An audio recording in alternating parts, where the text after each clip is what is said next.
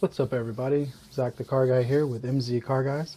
You can find us on Instagram at MZ Car Guys, uh, Twitter at MZ Car Guys, YouTube at MZ Car Guys, and you can find our podcast primarily at anchor.fm/MZ Car Guys.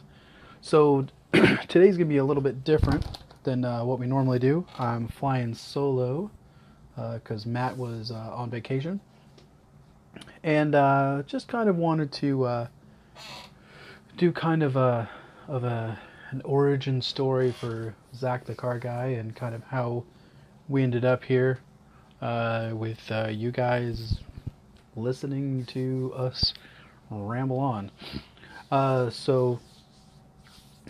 Brief history on me. I was born in Georgia.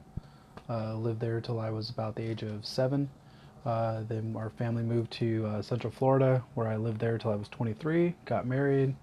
Moved back to Northern Georgia for about a year. Lived in Huntsville, Alabama, for 8 years, and then moved to the Bay Area, and I've been in the Bay Area for about 7-8 years now.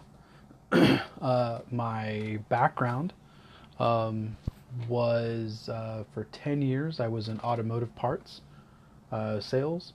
I worked with retail companies, both a place called Discount Auto Parts, and then AutoZone, and then Napa Auto Parts. And then I worked at a dealership for about 3 years. We had some high-end car lines, Land Rover, Jaguar, Volvo, Suzuki, General Motors, Porsche, and BMW. So pretty familiar with those marquees. As far as like the inner workings of them and like the parts and stuff, and kind of interesting, having to with BMW and Porsche. Most of the colors that you were having to look at were still in German, and also the even stranger thing was kind of dealing, especially with Jaguar, was dealing with British or Queen's English versus American English. You were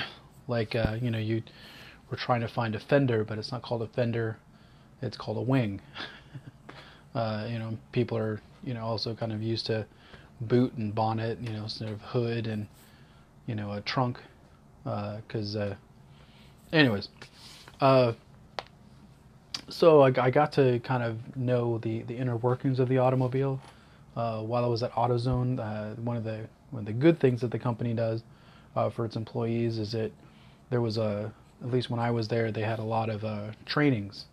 So I got a lot of intricate trainings from different vendors and stuff on, say, like air conditioning systems or rotating electrical, or just engine rebuilds and stuff like that. So I got a real engineering almost kind of look into the inner workings of different systems within the automobile. Got to learn chassis and brake, and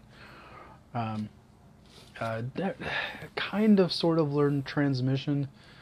I've tried to learn transmission, and I know that there's going to be somebody out there who's like, Zach, transmissions are super easy.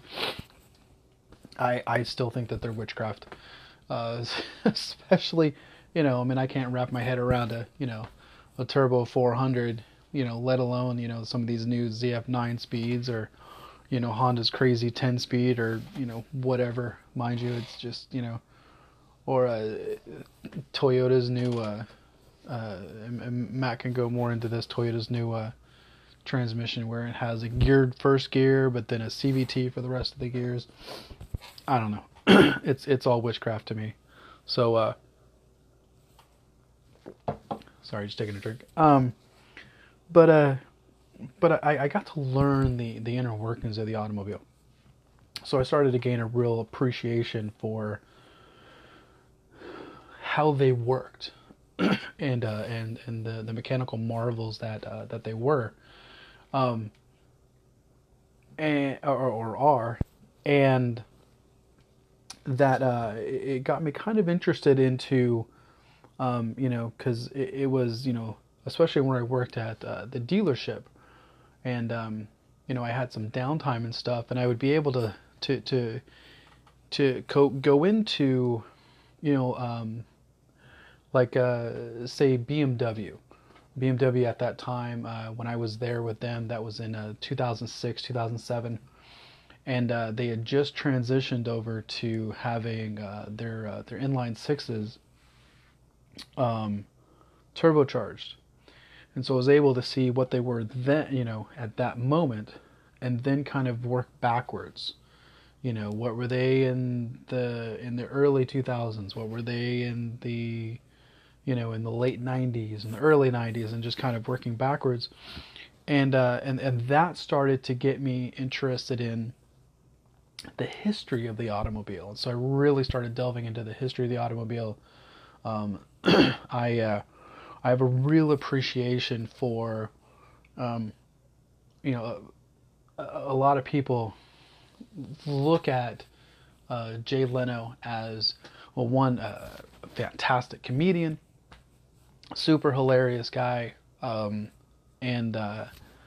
watch some of his stand up and stuff like that. Never seen him live. I do. That's kind of on my bucket list, is to see him live in person and stuff. And also, a lot of people know, through Jay Leno's Garage, just how much of a car guy he is. But you can almost call him a historian, with the amount of knowledge that he has of the history of the automobiles, and the characters that were around at the turn of the century, and also into the 1920s and 30s and 40s, and later on and stuff like that, and it was through watching him and his, just kind of telling him about all these stuff, like W.O. Bentley and Ransom Olds, William Durant, for better or for worse, Henry Ford,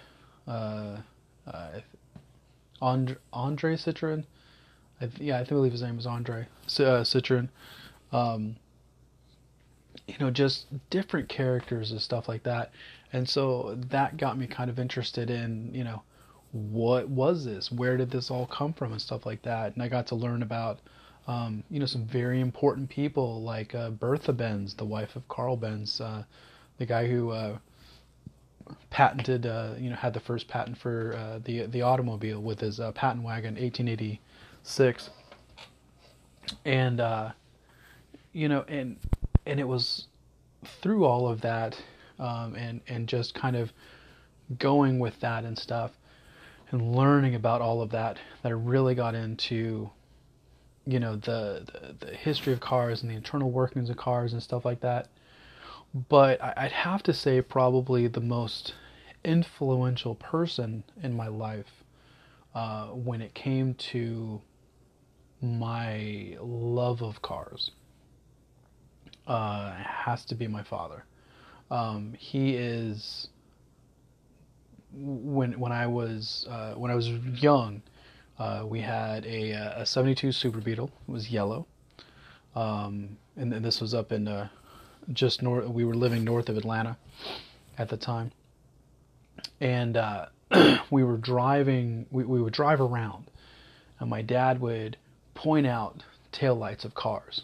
Now, mind you, this is in the early '80s, but he would pull out he would point out the taillights of cars, and he would be able to name what that car was. And 9 times out of 10, there was a story that went along with it, of that particular car, of this particular person, and so it was through that I started to develop this understanding of a personal emotional connection to automobiles, and how they could be that. Growing up in Central Florida mainly, and also that's kind of where I was a teenager. It was a very interesting kind of area, because in Central Florida it's this kind of crossover between like Northern Florida, which is still like deep south and stuff, and then you have Southern Florida, which is definitely a much more Latin Caribbean influenced kind of area, and then you've got this little like amalgamation, or not amalgamation. Anyways, this blending of cultures into Central Florida. So you would end up with, growing up, as a teenager in the early '90s. It was interesting because some of my friends were into, like lowriders and big bass music and stuff like this. You know who you are, Mike.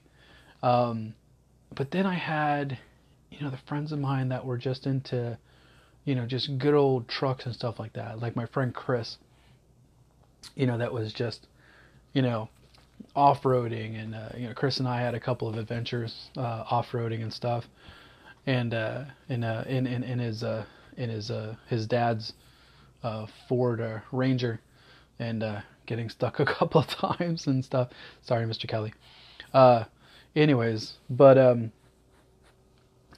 it was kind of interesting growing up in that, and I didn't grow up in a very wealthy family. We just we always had these disposable automobiles. My very first car that I drove, that my parents gave to me, and the reason why I make that distinction is because we had a '77 Chevy Nova that my dad was. Oh, sorry, it's '77. No. I think it's '67 Chevy Nova that my dad was going to give me. But the inline 6-cylinder, and it didn't work, and there was just problems with it and stuff like that. My dad got rid of it before I actually started driving. So the first car that I ever had that I had for myself to be able to use on a consistent basis was a 1983 Ford Escort, which was a very interesting car, to say the least. It was a 4-door, which most Escorts were 2 doors. It was a hatchback, but the latch was broken, so every time you kind of hit a bump too hard, the hatch would open and then slam down on itself. It had a crack in the head, so it only ran on 3 cylinders completely. One of the cylinders was just kind of this weird, sometimes it had compression, sometimes it didn't have compression, and so the car would overheat all the time. I constantly just I kept 2-liter bottles filled with water, because I knew it would just go through water and stuff like that. I didn't even bother with coolant. There was no reason to waste money on that. So through using that, of course, we went through several water pumps. I became very good at replacing the water pump on a '83 Ford Escort. I could probably still do it to this day with my eyes closed. The other thing I got very good at was the ignition control module, which at that time, because I think they later moved them over to the over to the firewall, but at this time it was right underneath the throttle body, and it was right on top of the engine, and when the engine got hot, it would just cook that poor little ignition control module. And and so, interesting car. It was white with some rust in it, and it had baby blue vinyl interior. And I learned the trick early on that when you're driving and it starts to overheat, you flip it to vent, and you flip it to all the way hot. And all I had was this little idiot light on. So when the check engine light would come on, I knew that it was overheating.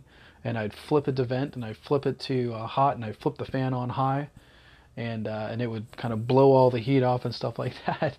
And so on dates, yeah, that was a real lady pleaser. It's 90 degrees at 8 o'clock at night in the summer in Florida, and it's about 80% humidity, and here I am flipping on the heat so I can get the car to continue to run. I also I ended up to this day I still drive an automatic with 2 feet, because that's how I learned how to drive. Is I had to keep my left foot on the brake, and then feather the right foot, feather the throttle, so that it wouldn't stall at lights, and so that I could make it through the intersection without the car stalling and stuff. My next car after that was a 78 Chevy Impala. It was brown. Love that thing. 305 305 cubic inch V8. Just I mean, for in reality, a very asthmatic. This is at the at the height of the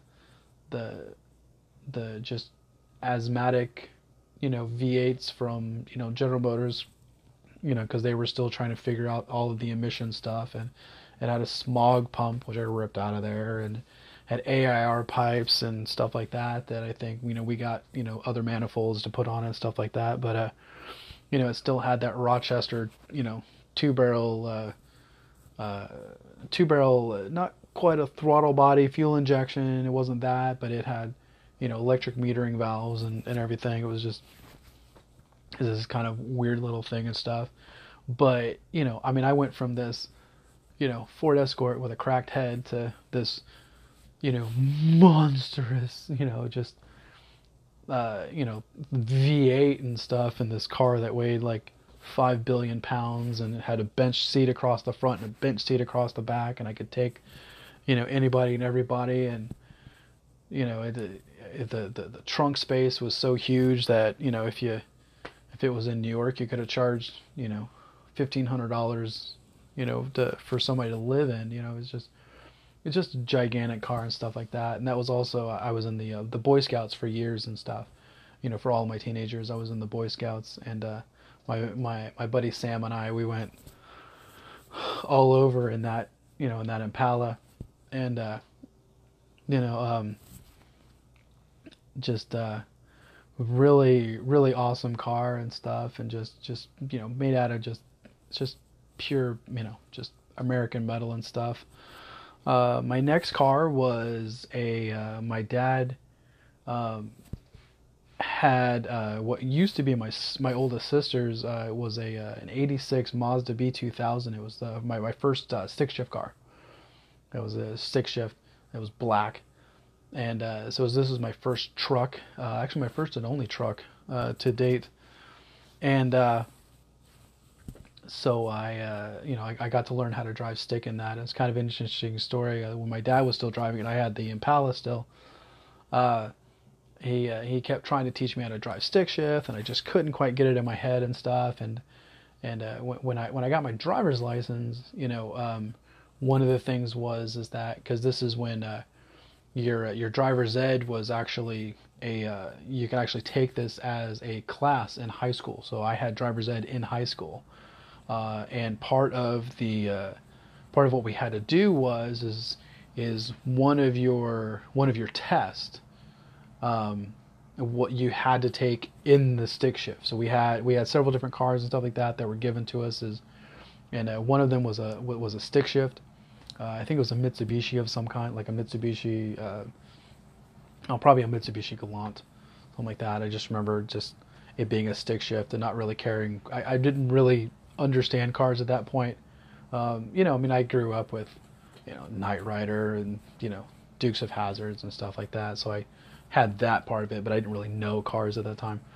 But I didn't, I think I did, I think I did like my 3-point churn, I think is what I did in the stick shift, and and stuff. So, but I didn't really understand stick shift and stuff like that, and so trying to get more used to it and everything.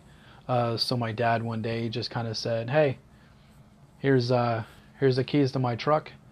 I'll take the keys to your Impala, and we're gonna switch it for a week.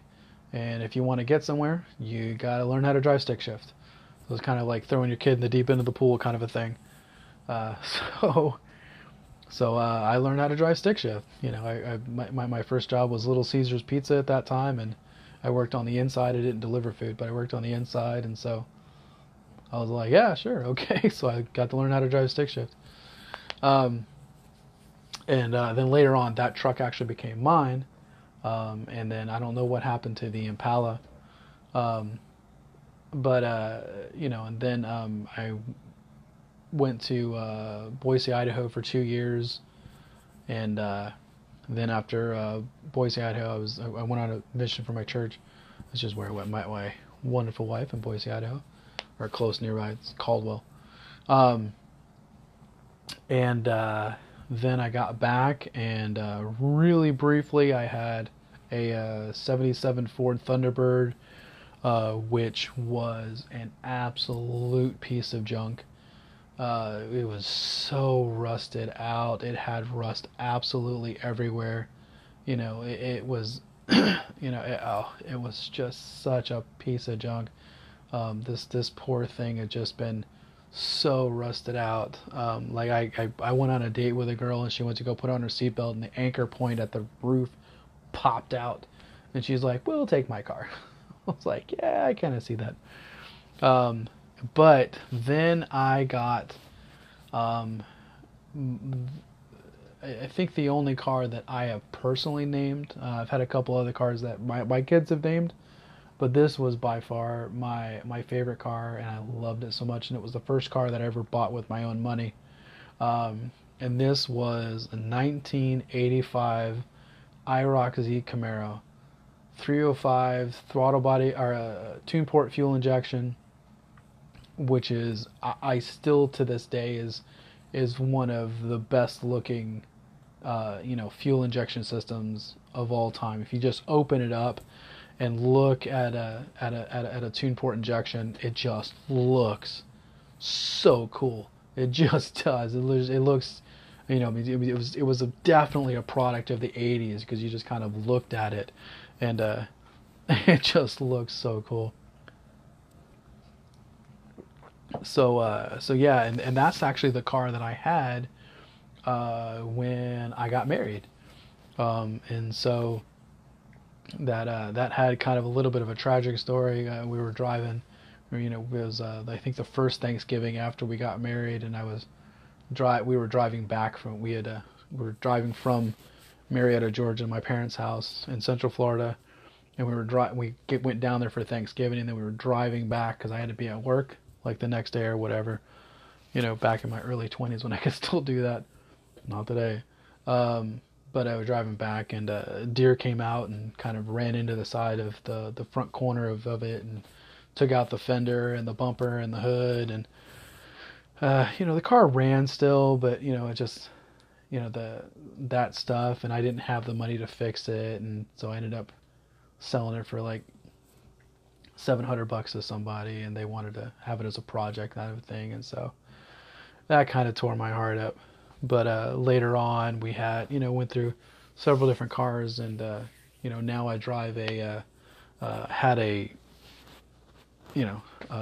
couple cars and stuff. So to get kind of how I met Matt and how we kind of started this whole MZ Car Guys thing. So I'm currently still there at a Honda dealership in the Bay Area where I sell cars, and Matt came to work there also, and it was interesting. One of the things that people kind of get a little bit wrong, or this misconception, is that car salesmen are car guys, and it's actually very, very much not the truth. The vast majority, I'd probably say upper 90%, of car salesmen are not car people. They just they don't really care about the cars or anything like that, or so it's a very it's a very odd thing, when you kind of find a car salesman who is into cars. So Matt had, I kind of grew up with this love of cars, and was very much into, the idea of cars, and I had gone through all of, being, in auto parts for 10 years and stuff, and then, I've been in, I started off in my car selling career selling high-end used cars, and then I went to Mini Cooper for 3 months, and then I was, selling Hondas, and so, finding Matt, or being introduced to Matt, and our personalities kind of clicked and stuff, and he was kind of a new convert to car culture and stuff, and his thing was he really liked. Oh,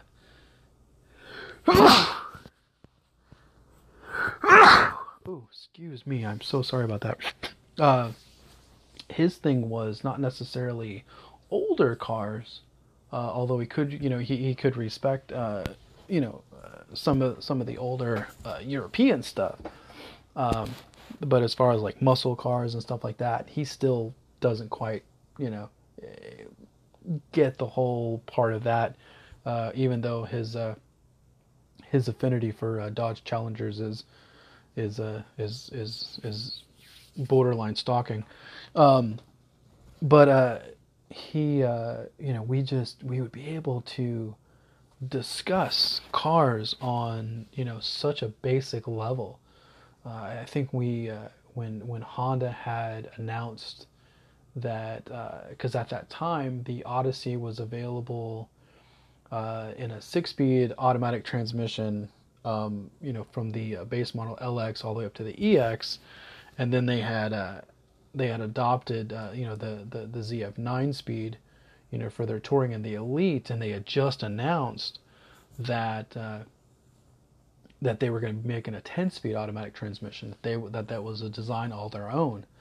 And Matt and I were having a discussion just after they released the specs of it, how interesting it was that that instead of adding another overdrive, that they were adding an underdrive, and how this would affect, the characteristic of the car, relative to the ZF 9-speed and stuff like that. And I remember our general sales manager walked by and overheard us talking about this, and he said, "You're not discussing this with customers, are you?" And we're like, "Oh, no, no, no, no, no, no, no, not even close. This is a conversation way above and beyond, what customers would want to hear about, stuff like that." But that was just, some of the conversations that Matt and I had, and this affinity for cars, it kind of led to.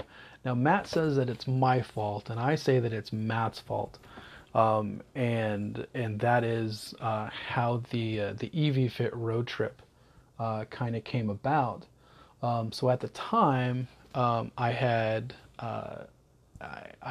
started driving this Fit EV, which was it was only available in I believe it was California, Oregon, and I think New York. And you could get these Fits that they had converted to be electric cars. So the floor, I think, was raised up about 3 to 4 inches, from the underneath the driver's seat all the way back. They couldn't do the magic seats with the back seats folding down. Only the backs could fold down. But it was kind of interesting because the range on it was it only had up to a level 2 charging capability. It took about 3.5 to 4 hours to completely charge the car from dead, and it could go about 60 miles, maybe 70 miles, on just driving and stuff. So Matt and I had talked about the fact that, because both of us are married with 2 kids and stuff, and we just,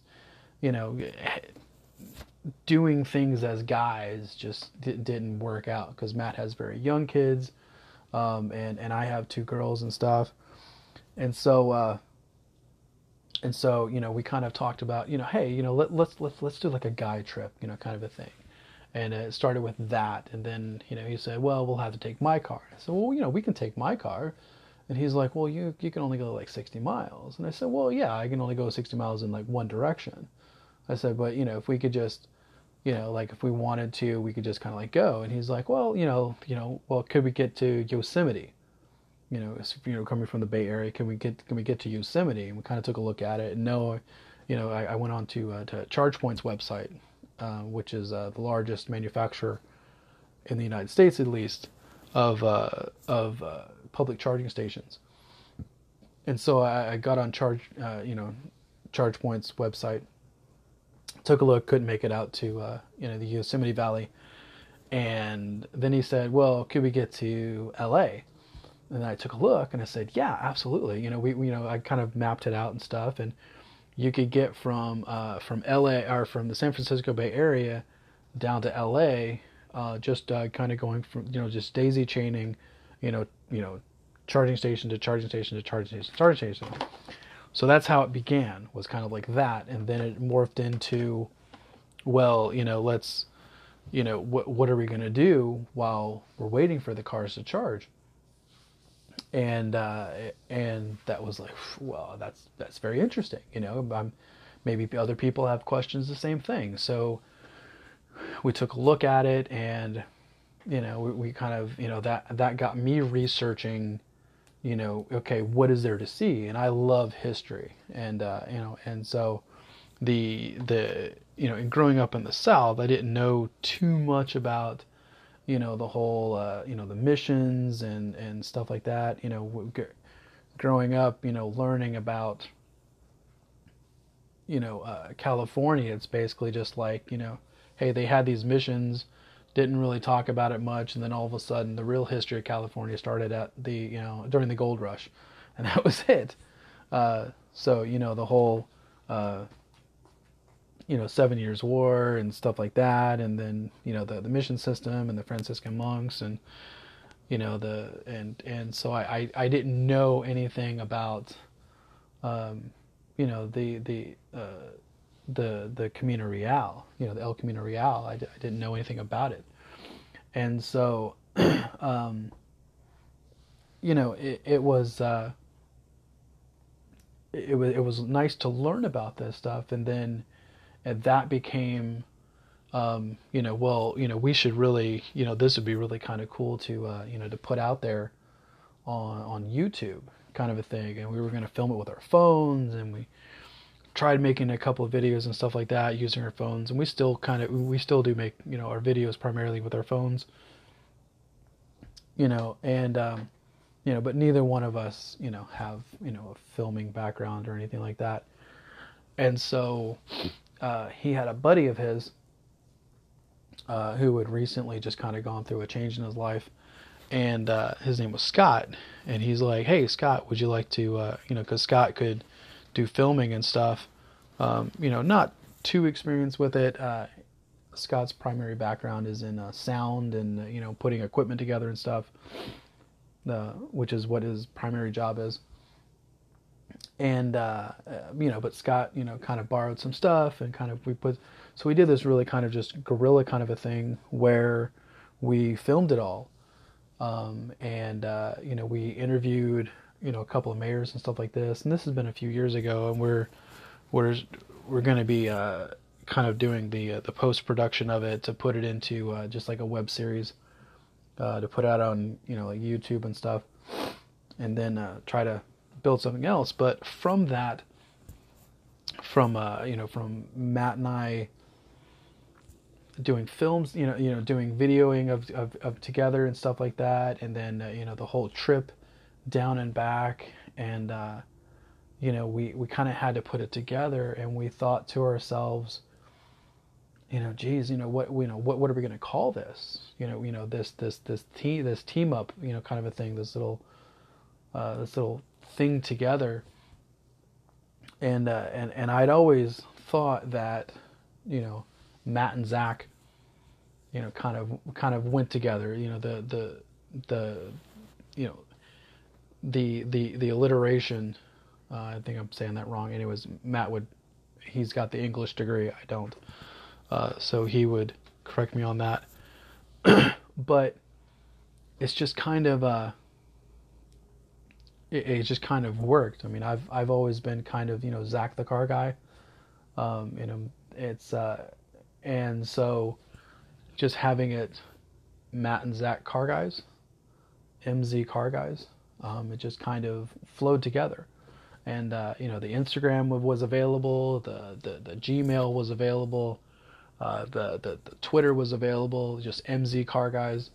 The YouTube channel was available and stuff. So that's kind of just how we became MZ car guys. And we're really hoping to be able to to do a lot with it in the future. It's been a very fun thing for us to do that, and we'd love to. Like, I drive a Clarity Electric now that has level 3 charging capability, and we're hoping to put together either in 2019 or 2020 a little trip from Sacramento to Portland and back, and filming the whole thing, maybe doing a little bit of a better job and stuff like that. Kind of putting it all together and stuff. So that's that in a nutshell is just kind of me, Zach the car guy with MZ Car Guys.